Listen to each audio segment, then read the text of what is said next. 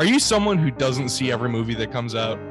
Do you hate your friends and strangers asking if you have seen a movie and then freak out when you haven't? Well, join the You Hate to See It Podbean, and you can join Jeff as he talks with Adam, but not me, about movies that Adam forced him to watch, but not me. So you don't have to. Who knows? Maybe you'll finally go see a movie.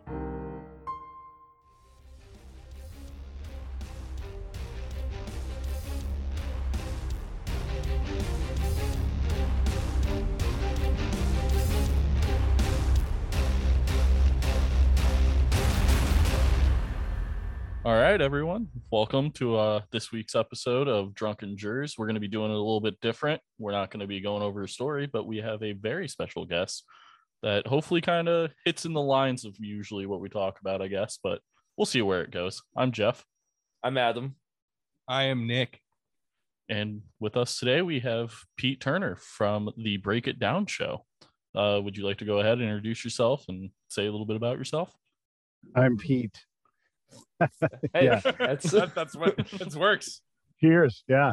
Yeah. My name's Pete, Pete A. Turner on all social media, and I run the Break It Down show, 1,300 episodes. I've had, a lot of really insane guests. Sly Stone would be one. But just the other day, we had Bruce Dickinson from Iron Maiden on the show, which is pretty damn incredible. And look, Nobel Peace Prize winners, Pulitzer Prize winners, Peabody winners, Hall of Fame inductees from a variety of things, like Tito Ortiz and Frank Shamrock have been on my show. So Wow. We cover a wide array of topics. And I'll tell you right now, I don't think anybody covers spy stuff, actual, like, no shit spy stuff, what the actual job is, like we do. We have these things called Spy versus Spy episodes that we do. So we cover a lot of ground on the Break It Down show, and it's awesome. So if you're interested in it, please go to YouTube, just type in Pete A. Turner. I'll come up. I'm not hard to find. And subscribe, because we got cool shit going on. All right. So, I guess I'll just start with probably the most obvious question. Kind of, how did you get into it? How did you become a spy? Where life leads you to get into that? Yeah.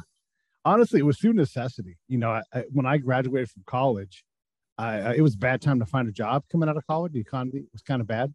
And so I just couldn't find any work. I was trying to become a TV radio guy, and there was just no chance. And that era also, there was an opening. It's sort of like now, where we were like, hey, there's probably too many just white dudes doing sports on the TV. So let's figure out. So not only was it a hard time to find a job, there were more people who were eligible to find those jobs. And so the competition was pretty fierce. And so I just, I'm like, well, I'm not doing it. It's not happening. I tried, but I need to get on to the next thing. And so I thought, well, why don't I join the Army? And so I did. I joined the Army, and they're like, why don't you be a counterintelligence agent? And so I did. And so I became a badge to credential federal agent, which was the furthest thing from possible from me. Like in the fall of 93, that was not what I thought I would ever be by the fall of 94. Jesus. What's the training like for that? How did they get you prepared? Yeah, it's interesting, and it changes all the time. There's always different demands. My job is very multifaceted. So they're trying to figure out what the Army is going to need a couple of years from now. So when I came through, it was really just a blend of things. So there's a criminal aspect to what we do, right? You have a badge and you can go out and arrest spies and everything. You're a spy hunter, and that's kind of what you do in what we call garrison. Like when you're not deployed, we still have a job day to day, because we're looking for people who are trying to steal secrets, or who have been compromised to provide secrets to somebody else. So we're doing that stuff all the time. And that means things like surveillance and electronic warfare, really, but electronic either collection on our part or electronic countermeasures to them, if that makes sense. And then surveillance is even kind of tricky, because there's surveillance, counter surveillance, and then there's counter surveillance. And so all of these things, you talked about the theory of a lot of these things. And even when you do surveillance, there's a whole code, a coded language that we talk in. It's not classified or anything, but we can talk in the clear about what's going on, and you'll understand every word we say, but it'll sound like gibberish to you, because the words that we're saying, they just don't go together normally. And so we're talking about things where we understand what everybody else is talking about, It would be definitely apparent that we weren't talking about what you guys. You would know something was going on if you heard us talking, but we try to be a little bit stealthy about that. But you get to practice that. So you're driving around, and where we were was Fort Huachuca, Arizona, which is almost in Mexico, almost in like it's almost in New Mexico, almost in Mexico, way southeast. And so we would drive around the local towns and practice either surveilling or meeting with each other. You would play a role like you're going to be the mayor, right, or whatever, and then you're going to be the person that's going to collect information from the mayor. And so we practice these things in real time in real life, and that's the bulk of what the training is. It's writing reports, all kinds of reports, learning the law around these things. And then for me in my era, we did a lot of surveillance and some collection. Yeah, so I understand the surveillance part. I was a private investigator for a while after college, and it can be a lot of pain in the ass work. Yeah. Yeah. So what you're saying is like the best way to get real world training in this is like just go to a small town and spy on local people. Well, we didn't spy on local people. We would spy on each other, right? Okay. And so we were like, we wanted to blend into the local populace. So that's the role they played. You know, we had to appear fairly normal to them, even though we were doing very weird things if you were to pay attention to us, right? And look, if you go to, and this is not a big secret, if you go to Old Town, Virginia, what's it called? Old Town Alexandria in Virginia, and you look around and pay attention, there's somebody probably practicing surveillance there because it's a place where they do that. I've done it. Everybody ends up there, and there's a mall that we all go to. And the whole point is to get your practice in like a real life setting, right? And it's hard. It presents challenges, right? So here's a story. So I'm in training, right? This is not a real life thing, but you know, we're validating our surveillance credentials, and we're getting near the end of the last day of training. So we all know there's a thing called end exercise. And so we all have earpieces in, we have radios like in our pockets and stuff, and you're not supposed to be able to see any of these things. And so we're walking around, and we all know index is coming. It's about to start raining because it's Virginia in the summertime. Everybody's hot and sweaty. We've been doing this for a while. And so we're all ready for it to end. And I go into like a Walgreens and I buy a poncho because it's like any second now. You don't know when this whole thing's going to end, right? You just know it's going to end. So I buy a poncho, and it's pouring rain outside now. And then it's all of a sudden it becomes my turn. I'm going to be the guy that's going to follow our subject, right? And our subject hops into a cab, which seems a little dated. It wasn't that long, maybe 10 years ago I did this. And so I'm like, well, I better hop into a cab and follow this guy. So I get into a cab and I get to say, follow that cab. And then as I'm doing that and the cabbie pulls out, I hear in my ear, index. So the exercise is now over. So now I've got to figure out how to get out of this cab without like revealing anything. And so, I like, you have to think quick. And so I come up with this real quick cover. It doesn't have to be great. It has to be good enough. So I'm like, you know what? Pull over and let me out. It's not going to do me any good to follow this person. It's a bad thing. And the person goes, yes, mister. It is a bad thing. You just get out. I won't charge you. And so we've gone like half a block or whatever. But, that's kind of how we use the local populace is you have to find ways to blend in, right? And sometimes you don't. And look, I've been spotted doing surveillance, and that's totally fine. And Jeff, you may realize this. So we were doing this is actual surveillance on a criminal case. I was doing some PI work, and there are a bunch of guys that didn't know what I knew about surveillance, but it's not my job. I wasn't in charge of these guys. I'm just there to be a surveillant, right? So the one guy's like, I'm gonna sit on the target. And I'm like, thank God, because that's boring and you have to pay attention and stay awake, So it's fucking horrible. Yeah. And so it's in this subdivision, right, of houses where there was only one road in. Now, look, we're not provisioned to deal with anybody busting through a fence. We're just not set up for that. We also didn't know how intensely we should follow this person. Like if they got on an airplane in Oakland, should we get on an airplane in Oakland and follow this guy?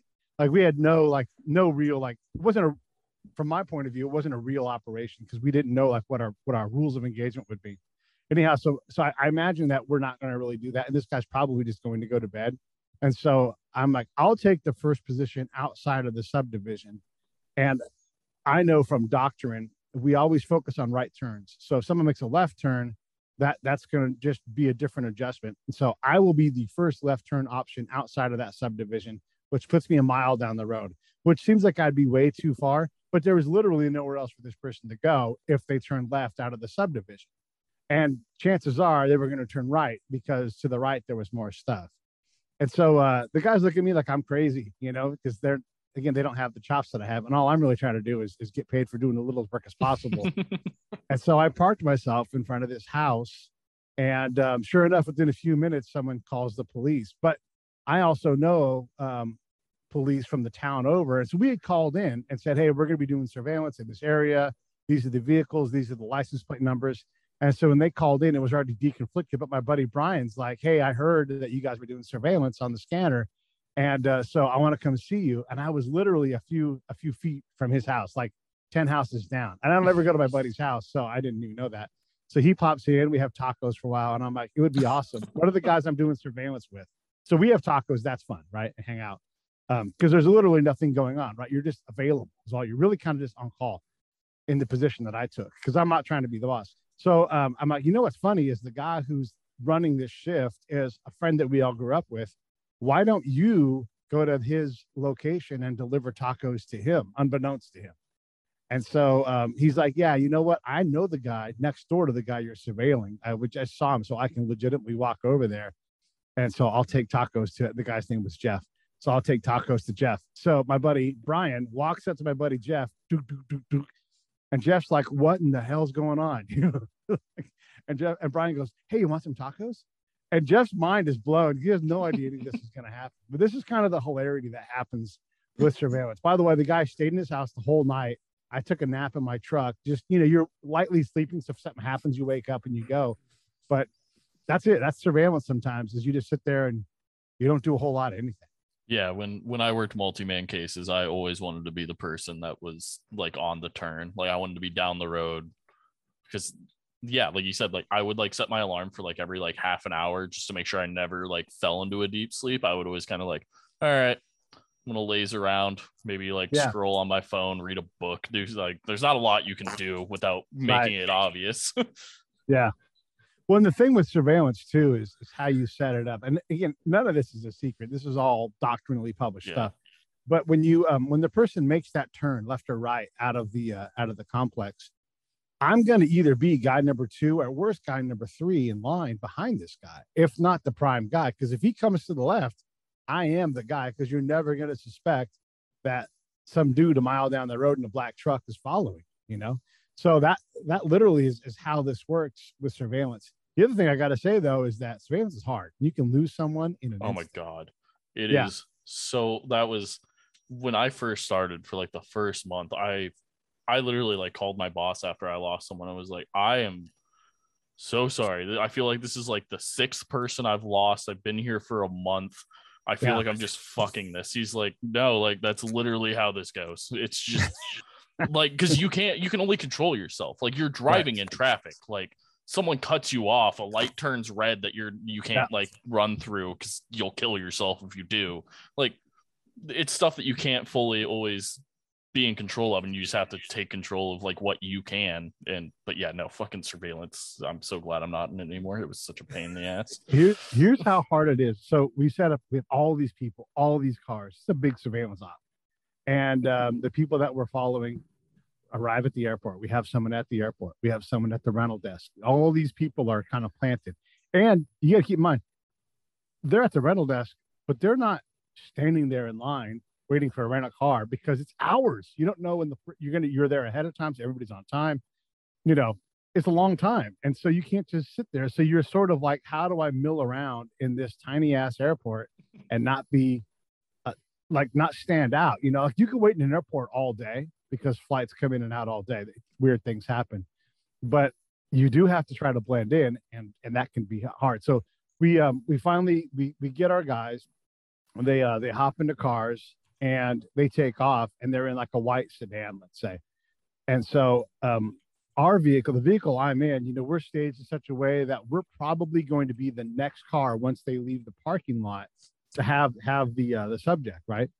And again, there's a lot of ego involved. So the guys that want to go first, there's going to be plenty for everybody, and you're going to get sick of it. So don't rush. So sure enough, that guy's like, all right, I'm too hot now. I got to move on. So he's going to drive straight. And the next time they turn, we'll have him. And he's like, they're turning at whatever, Maple. And so we're back pretty far because you don't want to be too close, right? Because you got radios, you can see everything. And so we're like, okay. And there's hardly any cars on the road. He's like, it's a white, whatever it is. And so, but there's a rise in between us. So we get over the rise. And keep in mind, we're focused on this one car, right? Do not lose this car. Jeff and I, we're sitting in the car. Do not lose this white car. Do not lose it. So we don't realize that when you go over the rise, right, my buddy and I, and there's two white cars. And you're like, well, which one do we pick? And no one knows the license plate number yet. And we don't have time. And so we picked one. We picked the wrong one. We lost them. So we basically, as soon as they left the airport, we lost them. And then some guys will hold that against you. But the reality is, as Jeff said, it's hard. It's hard. Like they may look, an out of town guy might drive across 4 lanes of traffic to go to a gas station. Is he doing something? Well, we don't know. So now we have to sweep the entire gas station. Was there a dead drop? Did anything happen? Right? All these things. And that ties up at least 2 to 4 people on that part of the thing because it takes forever to sweep a place to figure out if something was left behind. It also sucks, like, because I've had something similar to like what you just described. It was like we were out in like the country and it was a red SUV and I was the second person. So I'm basically tailing the Taylor, basically. Like I'm just kind of like a mile behind them, just kind of chilling until they're like, okay, I think I need to, when he turns next, I need to, and then I'll accelerate, get up to him so we can make that change. But he made a right turn. He's like, I'm going to keep going straight. And I was probably like half a mile back at that point. And when you make that change, it's over an immediate hill. And when I came up over that hill, there's 2 red SUVs and one of them turned and the other one's going straight. And it's like, I don't know which one I'm supposed to follow here. Yeah. And yeah, I also chose the wrong one. It always happens. Let's go further with this. So now we know where the guys are staying. We know what their vehicles are.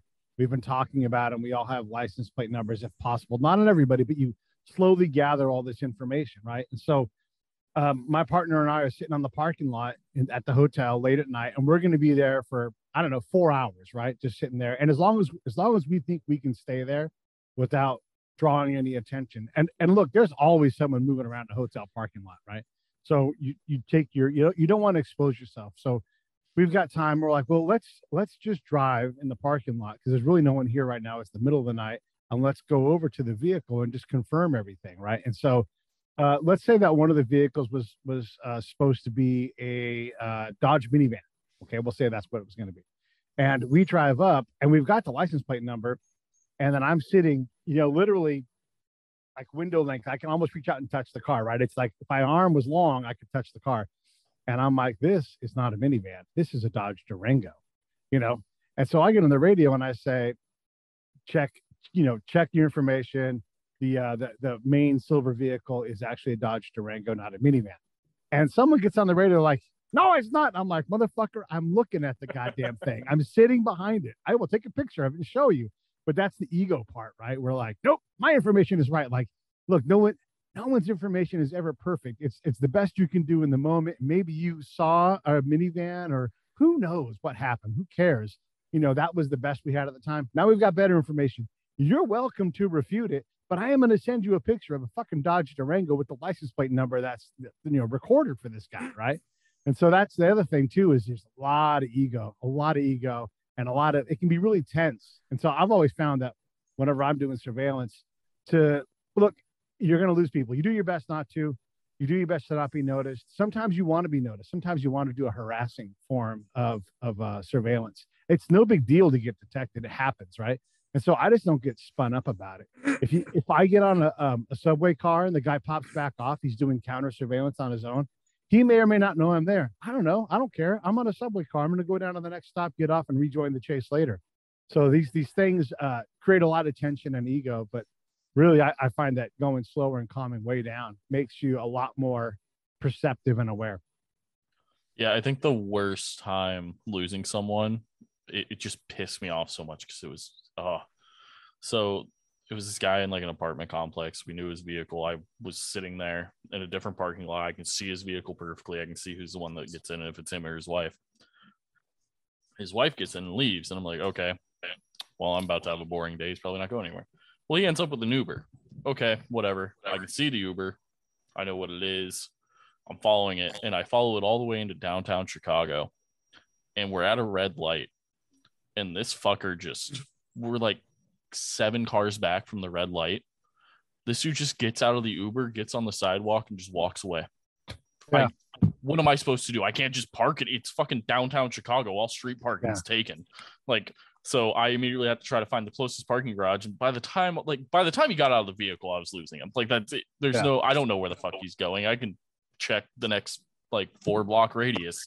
I'm not gonna find him. Yeah. In a place like Chicago, it's so complex. If you're running an op there, right, like doing like a large, military style surveillance or like a FBI, you're going to have a lot of people because you can't just go in Chicago and hold on to somebody. And if I'm being surveilled and I want to do something to get away with it, I'm going to go to Chicago because you can do things like hop on and off cars legitimately without looking weird, because sometimes you literally hop off, jump on the other train, and then you get off and you can backtrack 2 blocks, hop on another train, and be gone from that team real fast. Yeah. Unless you have 20 people following you, which is hyper expensive, because that means 20 hotel rooms, 20 cars, 24 hours a day. Everybody's getting paid like an uplift on their pay. It's expensive and complex, all to not see the big moment possibly, because, if you sense that there's surveillance around you, you might be like, hey, we're going to, here's the thing, as a guy that runs sources, like, if you think you're being followed, we'll just go to our alternate meeting site next week instead. We're not trying to get caught here. So just wave off and don't come, and I'll talk to you later via another channel. So there's always that thing too. So when you're doing surveillance, you have to realize that they are also trying to counter your efforts to find them. So if you do a dead drop, you may be like, I'm not doing the dead drop today. Because look, it's life and death, or your rest of your life in jail when you get caught putting a dead drop somewhere, right? So you're going to be very suspicious about everything. And so when you're doing surveillance, in terms of what I do, you have to understand that the person you're looking at is likely going to do nothing all day, which is really kind of fine. You're sort of interdicting, even if they don't know you're there, because they're so nervous about it. Yeah, that adds up. All right, Nick, you got anything? I know you're excited, and we just went for 20 minutes. So I am. So how you trained mostly, I guess it sounds like civilian in civilian environments. How is that differentiate from like more of a military environment? There's night and day. Not even night and day. What's more different than night and day? The refrigerator and a basketball or something. Right? Here's the deal, and I'll tell you this too.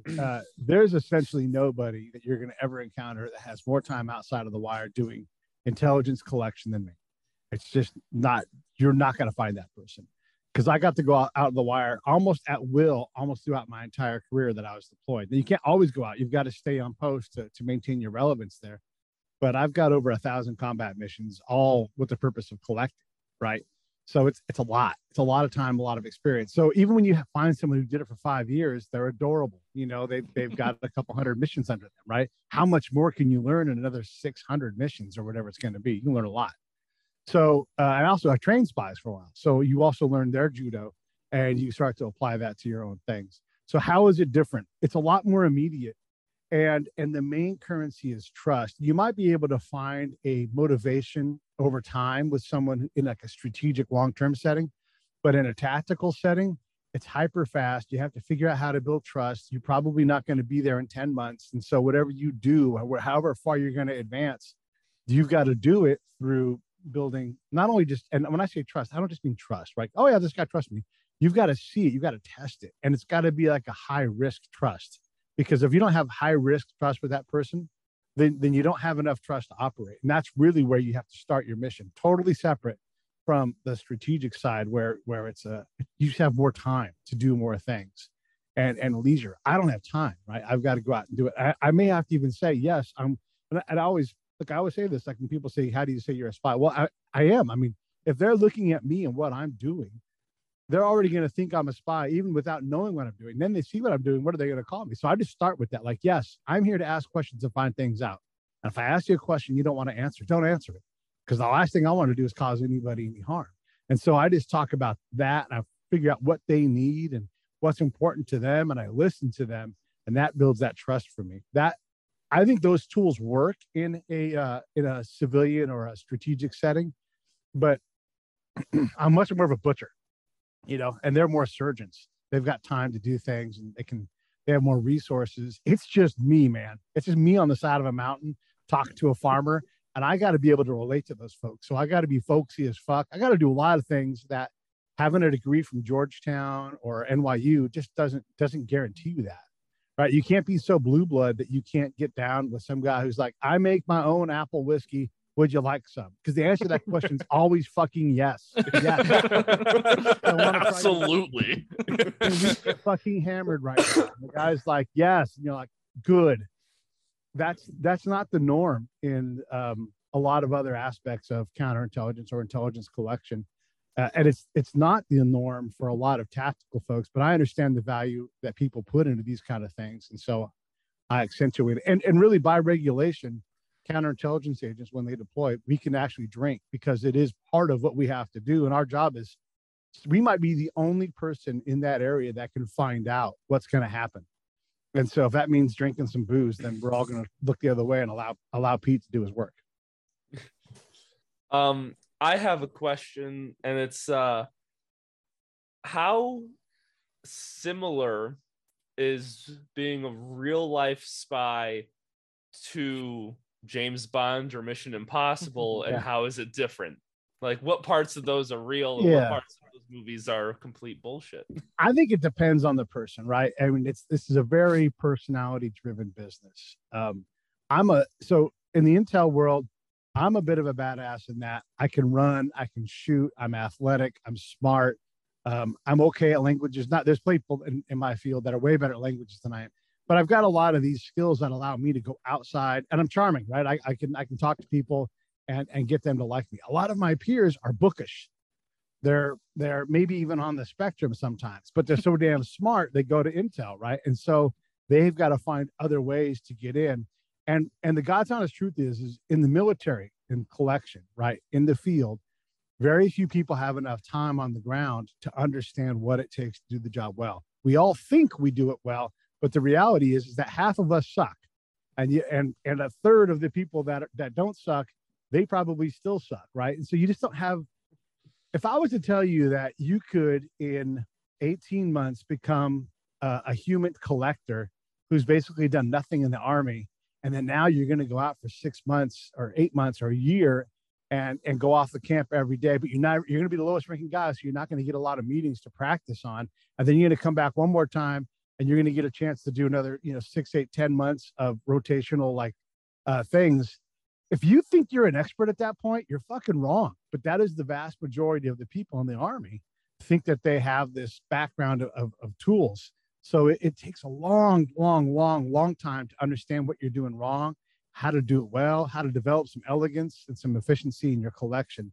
So I know I'm going to get back to Bond, Bourne, and whoever the other was. Tom Cruise, whatever his character is. So it's nothing like what Ethan does, right? I mean, that's all gadgets and rock climbing and motorcycle riding and stuff like that. Look, there's some of that in what we do, but it's more on like hey, how do you be a cool guy? Hey, I'm Pete from California. Can I ride your motorcycle? Oh yeah, this would be awesome. Yeah, right. So I ride the motorcycle and I'm like, do you have beer? Oh, great. Like, okay, so I rode a motorcycle. That makes me like Ethan. But apart from that, man, it's all different. So even though back in my Army career, I was fast, I was strong, and I could run like crazy, I was never like Jason Bourne because, look, my job isn't to kill the person and to collect information. My job is to collect information. And look, if I'm working to support the CIA, that means I'm either on or with a Delta Force team, right? A Delta team. And so those guys are collecting information, and there's actors or action guys who are going to go out and act on that information, like collect it, act on it, collect it, act on it, right? So those guys might have to be a little more athletic, a little more Jason Bourne-ish, but they're not the ones getting into the fight with like a ballpoint pen and killing people, right? That's not what we do. From my point of view and my experience, it's more important that people understand that I am a resource, a safe place for them to come and tell me something they wouldn't tell anybody else. I'd rather be like a minister than Jason Bourne. I want to be someone that someone can confide in. Do you want to tell Jason Bourne anything? That dude is weird. So maybe James Bond because he's charming, but he's playing at a different level.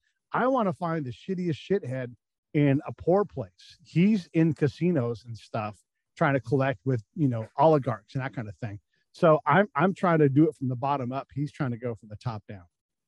So you aren't just like sitting on an Aston Martin anywhere. No, no I wish. That. Oh. I wish. Does top down work happen? Stuff like that and actually happen in real life? Yeah, I mean, there's top down work. It's not sexy like that. And I really can't talk too extensively about it because that's not a thing I've done. But imagine like if you go to an embassy, there's collection going on all the time by everybody, right? So anybody who walks in the door from the host nation, anybody who comes to a party, everybody is in the collection business. They may or may not be collecting that night, but you're always collecting and they're always writing reports. You're always trying to find out what you don't know. You're looking for alliances. You're trying to network. So all of those things happen. The thing with like a Bond kind of character is, okay, so he's out there and he's got a license to kill and everything. I mean, we didn't even have we could just kill someone, you could just shoot him if you had to, right? We have a thing called, you can terminate a source with extreme prejudice, really. And that means up to and including shooting him. We had a guy that was playing both sides. And when we realized it, we had to cut ties with him because we can't have him coming on our camp. And so we took him into town, kissed him on both cheeks and sent him on his way and never talked to him again. But we also did that in part so everybody would know that guy had been talking to us because we didn't want him coming back. We didn't want him to think that, so he may or may not have died. Maybe he's still alive. Who knows? But this is a different game, right? So there is some of that kind of thing. But when you see Bourne, when you see Bond, when you see whatever Ethan's last name is, we see those guys, they represent probably 40 different people and what they might do, Like, it's not my job. It's my job to collect information, right? That's really not my job to analyze. Can I analyze a little bit? Sure. But it's hasty. It's in the field. It's immediate for my environment, right? But I don't want to be a bookish puzzle solver. That's somebody else's job. So those guys figure that out. The guys who are great at operations in my field, so they're above me and they're like, where do we need to put Pete so he can be impactful? And so they're good at seeing these bigger pictures and putting their assets in the right place and provisioning in a way that we can be successful. That person also was a peer of mine, but has a different point of view for the job. So Bond, Bourne, all of those guys, they represent all of those things in one. It is my job when I'm in the ground to figure out who I'm going to talk to next, right? And maybe I get some hints from on high. Maybe they send me an email, but it's not like earpiece, go talk to Jeff. I'm like, oh, okay, great. What about Adam? No, fuck Adam. Okay, great. I'll fuck Adam. Wait, oh, fuck Adam. Got it. Okay. It doesn't happen like that. It doesn't. It's on me. And then I'm supposed to give them people who are like, holy fuck, who is that? When you're in an intel brief, I know I'm going on a little long, but this is you're good. To know. When you're in an intel briefing and they're talking about the bad guy, right? It's often that there's no picture of this guy, right? I mean, that's how little we know about these people. So you're always trying to discover who nobody else is talking to, because look, there's businessmen that want nothing to do with us. They just want to be left alone. If I can find those guys, they're connected to people that aren't talking to us. It's easy to go talk to a farmer, but that's not the guy that you need to talk to. You need to get up the chain a little bit to where the money and the influence is, not super high, but higher than where we are. And so, yeah, that's a long answer to, are we like Bourne and those guys? No, but I'll tell you, this is 100% true. If James Bond came to do what I do, he would be behind me. He would be like, hey, Pete, you know what you're doing. I'm just going to watch for a while. Right. And I would respect his skills to do a job, but he would know right away, like, hey, man, I've never been on the side of a mountain in Iraq, or whatever it is that you're trying to collect in. Let me watch what you do, and I'll jump in when I'm ready. And that absolutely would happen. So you were talking about like different lengths of time. What's the longest time you spent like doing like one specific task? Like, I guess not like task, but like one specific subject that you're looking for, I guess. Well, I'm not looking, I'm looking at everything, right? And so I understand what the commander's mission is.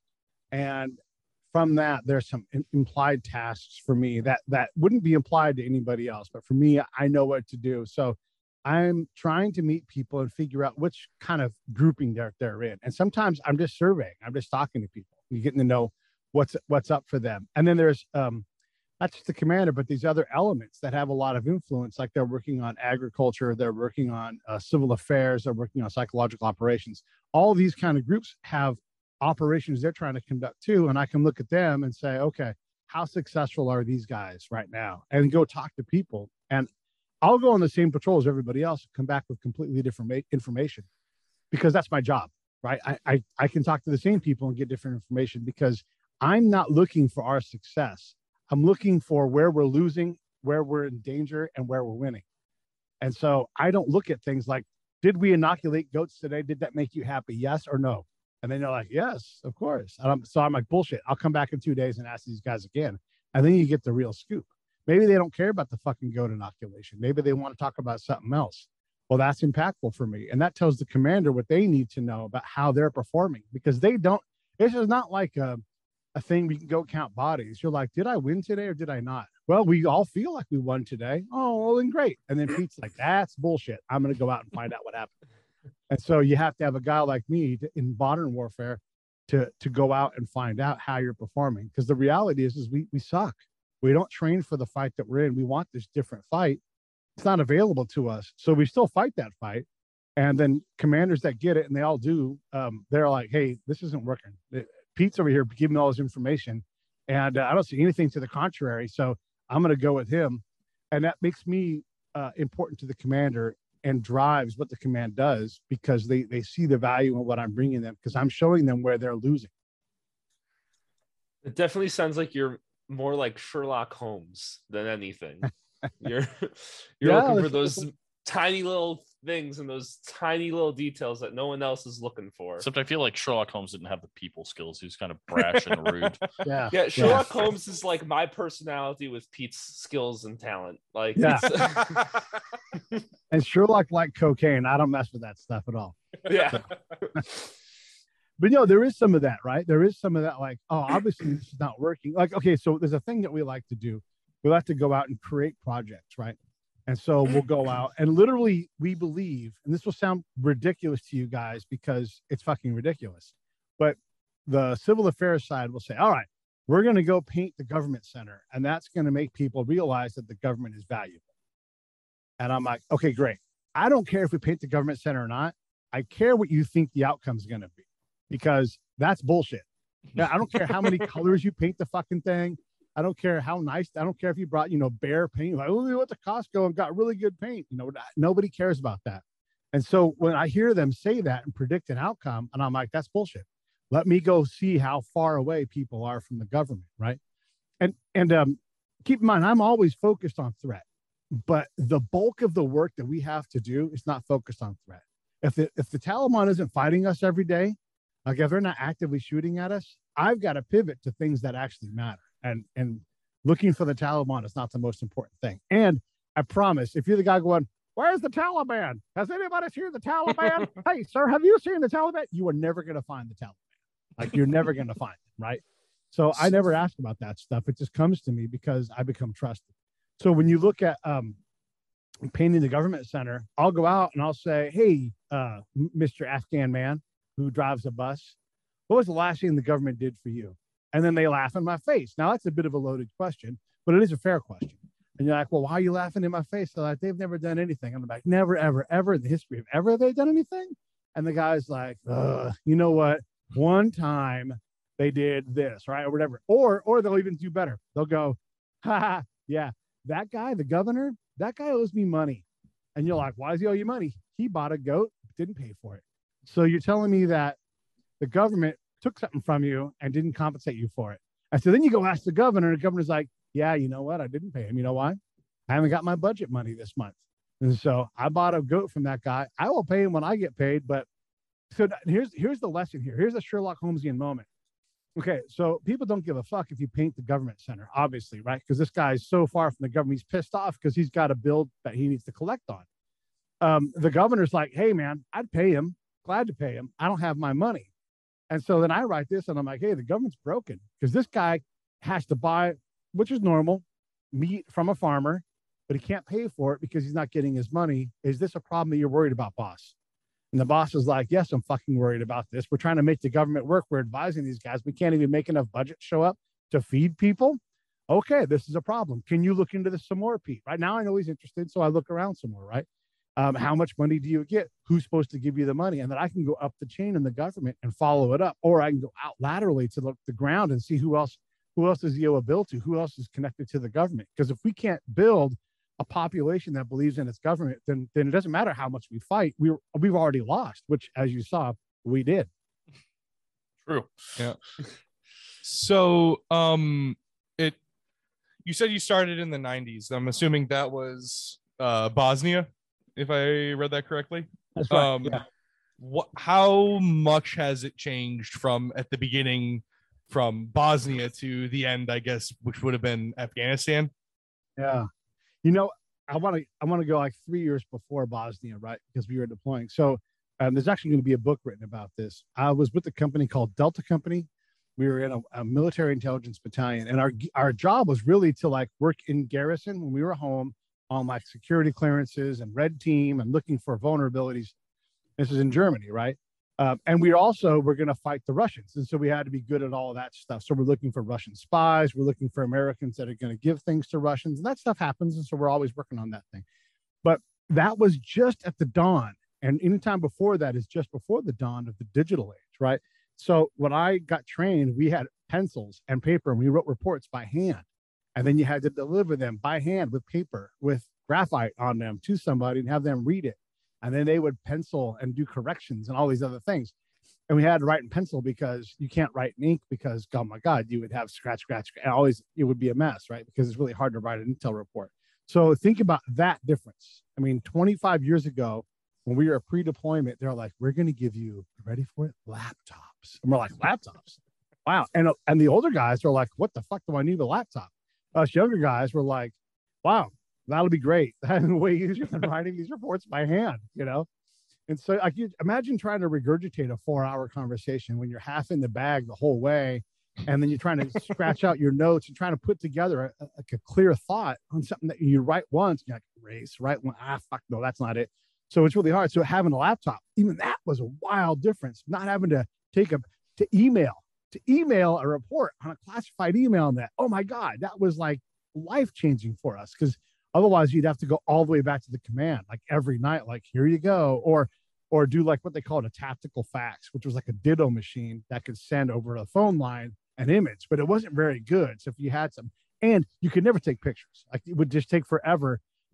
We would have someone, their job was to develop photo film, right? Just a couple of years before. So think about that. Someone whose job was to develop like intelligence photos. Well, that job wouldn't exist now. We would just have digital cameras in our pocket. So it's changed dramatically. But also, we were going to fight the Russians, and we weren't sure who we were going to fight next. So when Bosnia kicked off, we were like, well, are the Russians coming? Because that's what the military is looking for. No. We deployed with the Russians. Like, whoa, that's different. Okay. What are we going to do? Well, wow, all the info I have is not useful for this. Yeah. What are we going to do every day? Well, you guys will figure it out. That's one of the guys literally said, you guys will figure it out. Like, yeah, but what are we actually going to do every day? Because we have been doing something totally different all up until that point. In my unit, we were working on security clearances and investigations and more of like the criminal side of things. And now we were going to go out and try to find, these warlord mastermind guys that had weapons caches. And sure, we have the skill set to do it, but we didn't have the practice. We didn't have the techniques. We didn't have the pros to go, hey, here's how you do this. We just had a bunch of people going, when you drive on a wintry road, be careful because it's slippery. Don't walk in open fields. There could be mines. We had that training over and over and over again. And I'm like, please tell us how to fucking do this actual work when we're there. But there was no one that could, because literally no one had done it. No one had done it. So now you look 20 years later after, let's say 2016, boy, there's tens of thousands of people that have gone out and done collection. And as much as I'm critical of those people because they're not as skilled as they think they are, they're a lot more skilled than they were. I mean, we didn't even know a Shiite from a Sunni before 9/11, right? And we would say, Shiite or Shia. We were so dumb when it came to that stuff. So we've learned a lot about these things. Are we better at it? I don't know. Maybe not. But it's changed dramatically in the last 30 years. I mean, like when you say 30 years, like, wow, of course it's changed a lot. But I mean, Bosnia was, I don't know, 6 years before anybody ever even knew that you could have a 10,000 song library in your pocket. Right? mean, the three of us weren't even twinkles in our father's eyes yet when that happened. Yeah. Yeah. Was it so? I'm assuming what you were trained thinking that the next big thing was going to be against the Russians, and then it was just culture shock having it to be. It's no longer the Russians. It's whoever the fuck is in Bosnia. Yeah. I mean, to think about, like, you've trained and trained and trained. You're a boxer, and you're going to do this style of fighting, and you're going to make a lot of money. And then someone comes out and is throwing jujitsu moves at you, shooting for your hips. You're like, what in the hell? What am I supposed to do about this, right? Or you just stand in the ring and you're like ready to go. You're all greased up and ready. You're like, yeah, let's go. And then there's no one there. And you're like, well, I'm going to fight this guy once he gets here. And then we get to Bosnia and you're like, oh, no one's going to fight you. Like it wasn't, in retrospect, it wasn't dangerous. In the moment, we had no idea how dangerous it would be. So it's all the way dangerous. And when we deployed, we were a 4-person team, right? And 2 of us had 9mm. That's it. We didn't have any kind of cruise serve weapon. We had a couple of 9.16s. We probably had a combined maybe 500 rounds, maybe 600 rounds total.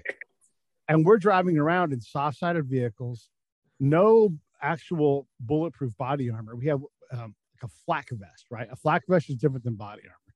It's like filled with, we'll just say, paper. And so if you have like a grenade that goes off, it's sort of designed to help reduce the damage it'll do as it goes through you, right? So we didn't even have bulletproof vests. And so we would go out and try to collect just 5 people just driving around town. And that is wild when you think about that, because if you did that nowadays, people would lose their minds. There are people that do that, but that is not the norm. The norm is you go out in these massive patrols and everything else now.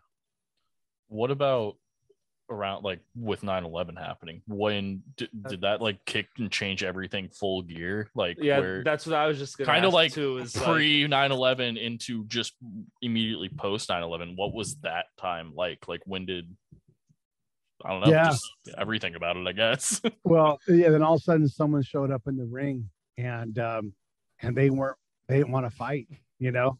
I mean, look, they did it first, but then they started getting whacked because we're good at fighting.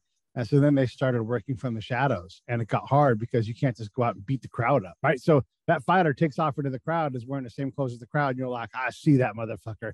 And you grab him, you know, or some guy ringside's like, it's Adam. And you're like, kill Adam. And then you kill Adam. And you're like, oh, God damn it. It wasn't Adam at all. We were used. We were a patsy. So it got really complicated really fast. And there was this fight. There is still remaining to this day this evil. I mean, look, whatever you want to think about evil, there's evil out there. And there's people that want to, you know, harm us, our friends, our allies, or whatever it's going to be. They're for sure out there. I've read the reports. I've seen the conversations that they've had. And there's no niceness coming out of these folks. And so when we kill someone, you know, any of these leaders, Baghdadi or any of these guys, Soleimani, fuck that guy, right? That guy deserves to die. He was in a war. He played war games and he got killed by war games. So don't let that ever slow you down, because look, we kill the wrong people sometimes because we attack a wedding. So did Soleimani, right? It doesn't justify either bad action. But in terms of like stopping evil, that's sort of what has to happen. And we do our best to kill the right person, but we for sure have killed the wrong people a lot because it's war, and that's what happens in war. That's how different it got. You went from being able to gather intel to you need intel now, like, so we can figure this out now. Yeah. Did you guys like see it coming at all, or no? Was it a complete shock? It wasn't a shock to me because they tried to blow up the Twin Towers in 91. And I'm like, they're going to do that again, you know, and they're determined. Here's the thing about anything like this. Like, we get all wrapped up about mass shootings and stuff.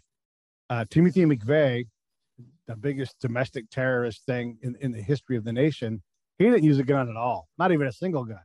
So if a person is inclined to do something horrible, it doesn't matter what medium they choose. They're going to do something, you know, with it, and it's going to be horrible. Whether it's a gun, a fire, 5 gallons of gasoline in a bicycle chain can make a horrible day inside of a Starbucks, right? Hell, in the past 5 years, if you look at Europe, if you look at Waukesha, it's cars.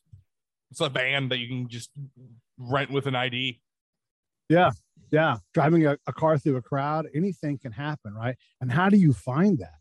I mean, look, phones make it easier to find that thing, but still you have to have human people on the ground that you can vector in, like see if you can penetrate this network, because you're just stopping the one of them. How do you stop the next one? How do you identify someone who's, going to go out and shoot? I mean, you look at, I don't mean this to be in any way a political thing, but you look at this Buffalo shooting, and there's a lot of crazy information. This person presented signs that they were deeply disturbed, and almost all of the big school shooters have the same problem, where like they did not fit in with the norm, and we didn't know how to deal with them, and so they dealt with us, and that's not going to change. So taking away a means of killing people is not going to make someone who's going to kill people, not going to make them not kill people. They're not going to be like, oh, darn it, I don't have an AR-15. They're not going to be stopped by that. They're going to be stopped by either the completion or some other act, right? Some other extraordinary act sometimes. So yeah, these things are highly complex, and it's really, really hard to go out and walk into a place you don't know. I mean, let's just think of a place.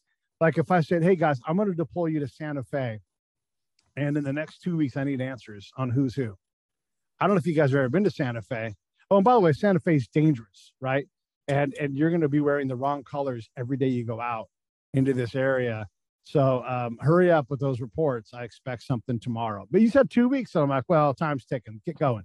So it does become very immediate, and it makes you object fixated on what you're trying to find and get. And that's not a very good way to collect. It can work, but these things work better when you're just better prepared, more skilled. We don't work on skills up front in my field nearly enough. And another thing like that's way more recent, if you were still doing everything you were doing back in the day, like what would be happening for you if with the Russia-Ukraine situation? Like, how would that be affecting your life right now if you were still in it? Maybe would it be China? Yeah, I mean, China or whatever, right? So it's hard to say because that's not my area, right? Ukraine, Russia, China, those aren't my areas. I'm more of a Middle East guy at this point. Uh-huh. Like you reach a point where like, this is your style, this is your thing. And so I'm more of a Middle Eastern guy. I can blend my stuff, but I would be behind someone who was a Russian expert. So I would be best used, given my experience, to really teach young guys or young people that were going to go out and do this and collect, teach them how to do it regardless of where they were at, right? Because though I can do it, I don't want to do it anymore. I've rolled the dice a lot in my life. I've been blown up and shot at and all those things. And I managed to be in fairly good health in spite of all that. So if I was inclined to do something, it would, if the government had any sense, and so, it would never happen. But if they had, Sure thing has never been said on this show. Yeah. I mean, these are folks that can't keep gas below $5 a gallon, right? So it just fucking bumped up to over $5 by us, and I'm pretty upset by it. Yeah. It's 6+ over here in California. But I mean, these are people that are going to be able to solve the problem, right? And if you don't know the history at all of the Secretary of State, Secretary of Defense, and the President, they have been historically horrible at foreign policy. And this is, again, not a political statement. This is a factual statement. Mm-hmm. I mean, these guys botched, Afghanistan. You saw what a national disgrace that was, and all the people that lost their lives unnecessarily.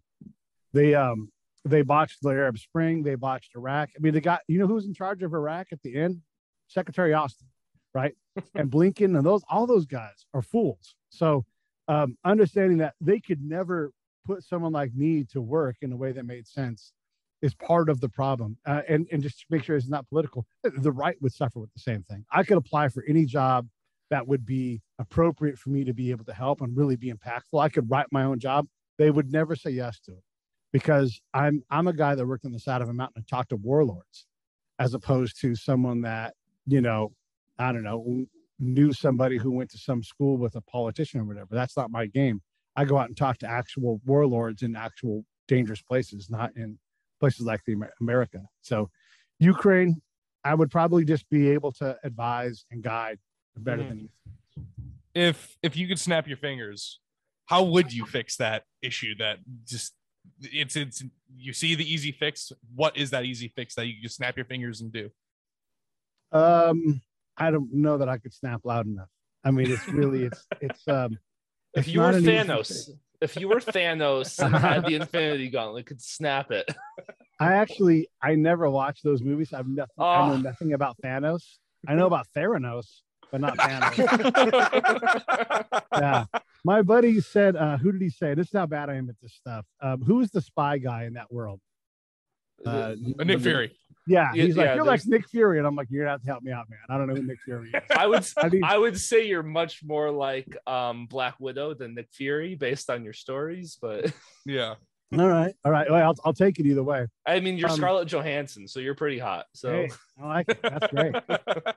I don't mind.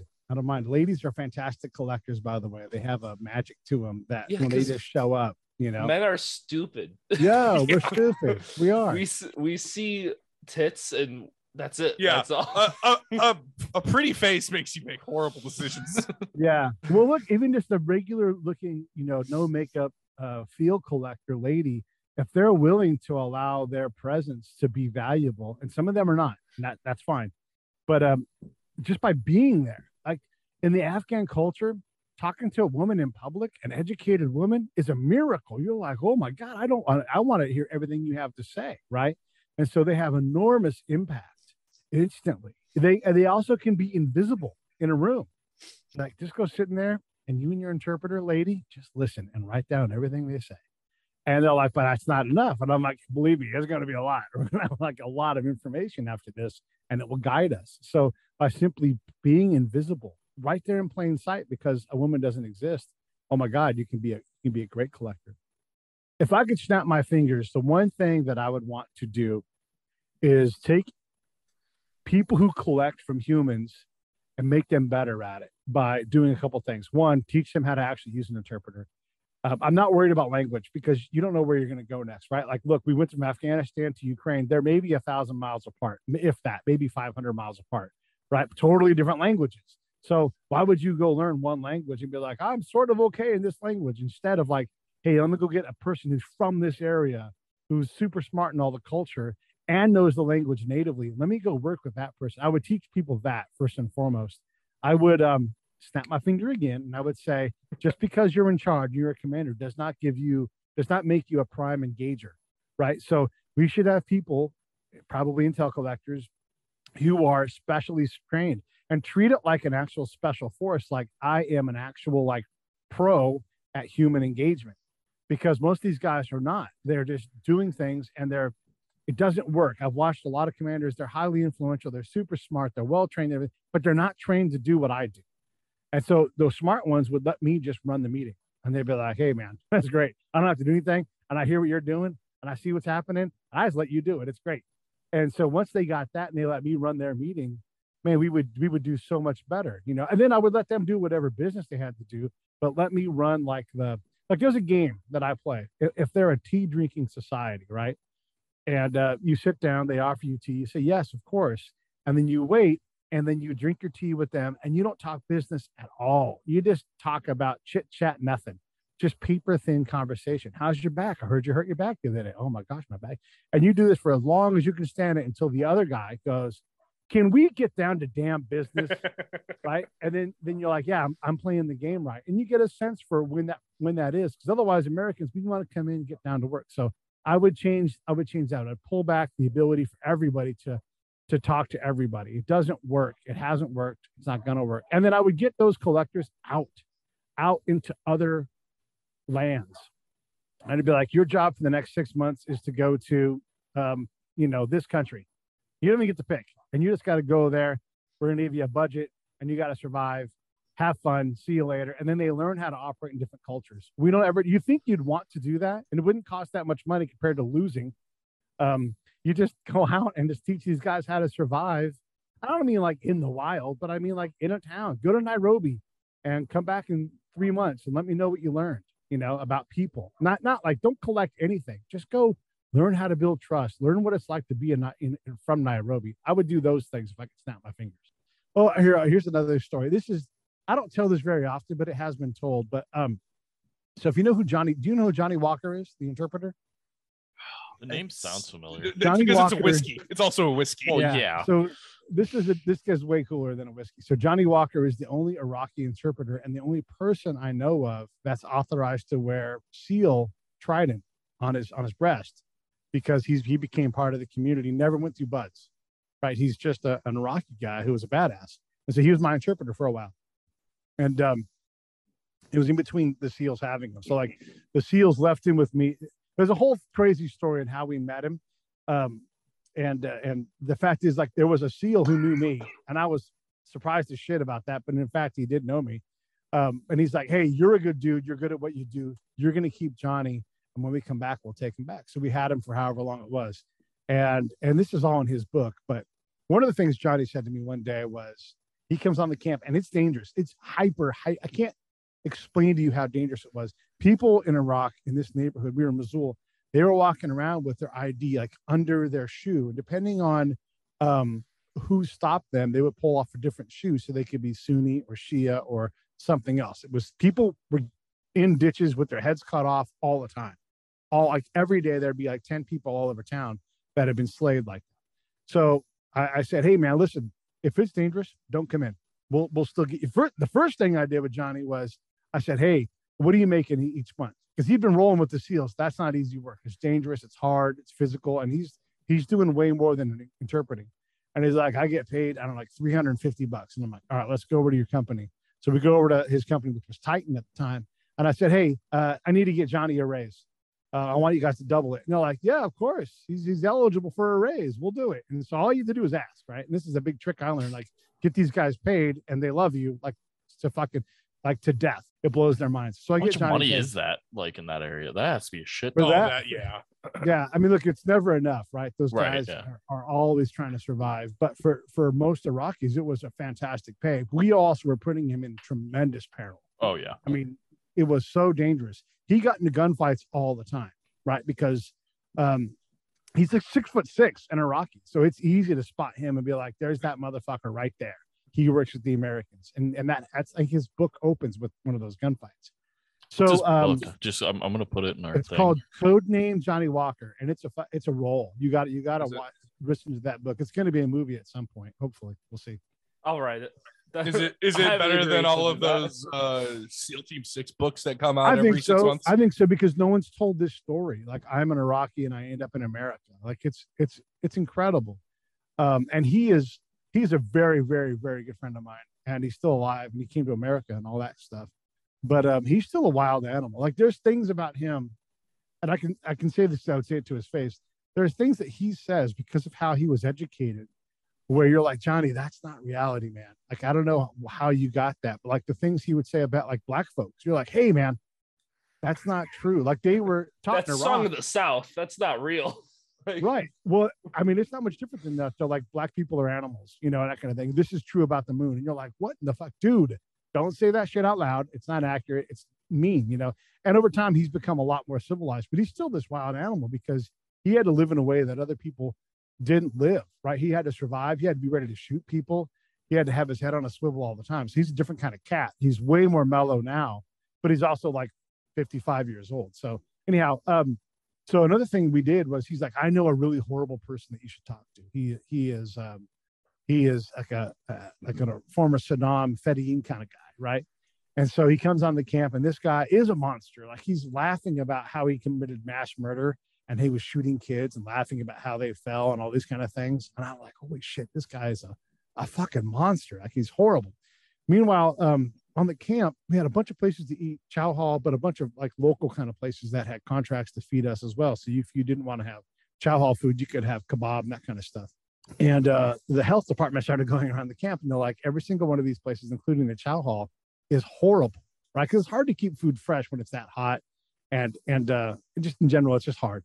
And so they started shutting all these places down. But at the time, I was like, "Oh my God, I got all this gastrointestinal distress," but it's my meeting. And so I'm like, I have to hold it together because this is a meeting and meetings are fucking important. And you don't want to like be so distracted or, excuse yourself because you're trying to create a mood. But I had to take a shit so bad. I'm like, oh my God. You're like, I'm trying not to have a baby and I'm having like cramps and like this baby's going to come out. And I'm like, finally, I'm like, fuck, I've got to go do this because if I don't shit right now, I'm going to shit right now. And so I get up and my buddy, who's like my peer of mine, he's looking at me like, what the fuck? And I'm like, I have got to go. I'll be back in a few minutes. And he's like, okay, like what the fuck better do you have to do than to be here right now? And I'm not going to say it because there's a mood. I'm just trying to get out as gracefully as I can. And I've got my thighs locked together and I'm like, sassy, trying to get to the bathroom. And I made it and I started walking and I made it about maybe 10 yards and it's probably 40 to the bathroom. And pow, I lost all of it. I shit my socks. Like it was bad. And I'm like, well, now what do I do? I'm standing here in the middle of this like runway of like, it's like shipping containers at our houses, right? And so there's a whole bunch of them. And you turn the corner, you can go into the showers or the shitters. And I'm like, well, I don't know what to do. Like my room is behind me. So I'm like, I guess what I'm going to do is squish back over, grab a new pair of underwear. Because I don't care if I walk around in underwear, shorts, that's no big deal. Because that area where I'm at is kind of private. And so I go to the shower, I take a shower, and I put on my new underwear. I forget what I do with my clothes, probably leave them in that bathroom to get them back later on or something. But then I come back, I put on clothes, but I just took a shower because I was covered in shit. And so my hair is wet, I'm all wet, and I'm desperate to get back into this meeting because this is my meeting and they're kind of on hold for me and I don't want to screw this up. So I come back and everybody's looking at me like, what the fuck, you're soaking wet. And I'm like, I shit my pants. All you can do in that case is to say, be honest, And the dude in Iraq, the bad guy, is just cracking up. He thinks it's the funniest fucking thing because shitting your pants is funny in every language. Like it's just hilarious. And I'll be damned if that didn't lighten that guy's mood and make him a more pliable source after that, because I was humanized by this pants shitting moment. So, pretty crazy. And Johnny Walker, that book, Codename Johnny Walker, is just incredible. You guys should definitely check that out. I just got it on Audible. Yeah, I got it for a credit on Audible. And as soon as I'm done with all of Sherlock Holmes, that's my next book. Nice. Yeah. But those are my two extra bonus stories. I hope you guys appreciate it. Yeah. Those are fantastic. I love them.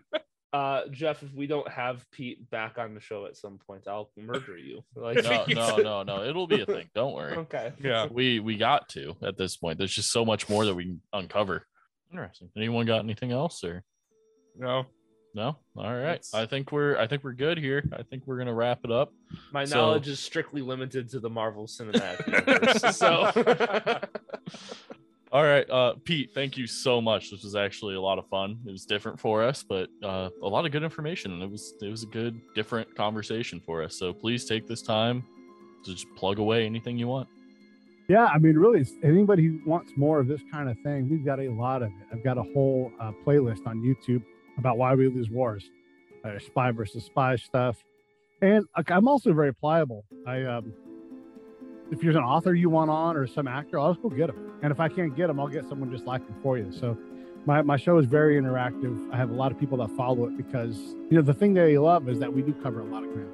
And so if you're into that, Break It Down Show, breakitdownshow.com, rock the house. And I thank you guys for letting me on your show. It's always an honor. It was awesome. It was amazing. Yeah. All right, everyone. So you know the gist of it. Go down into the description of this episode. We have our link tree. You click on it. We actually just created a Patreon instead of our Podbean, but it's not completely set up yet, but it'll be there eventually. We'll get there. So yeah, just go there. Everything will be in there for you to be able to click on all our socials that are where you can listen to the podcast. So yeah, with if you click on the Podbean or the eventually Patreon, if you listen to this back like a year from now, if you go to Podbean, click on the Become a Patron. If you spend $1, you get access to our Discord server, and you also get to listen to Adam and I talk about movies, because I don't watch stuff, and Adam has a film degree that he doesn't really use on a daily basis. So here we are. And then $3 tier, you get the unedited video. You get the entire Zoom call, all unedited. If anything gets cut out for being wild, thank you, Adam, for last episode. For me having to cut that down by like half an hour, if not more. You're welcome. But outside of that, I got nothing else. And thanks everyone for listening. And yet again, thank you, Pete, for coming on. Cheers.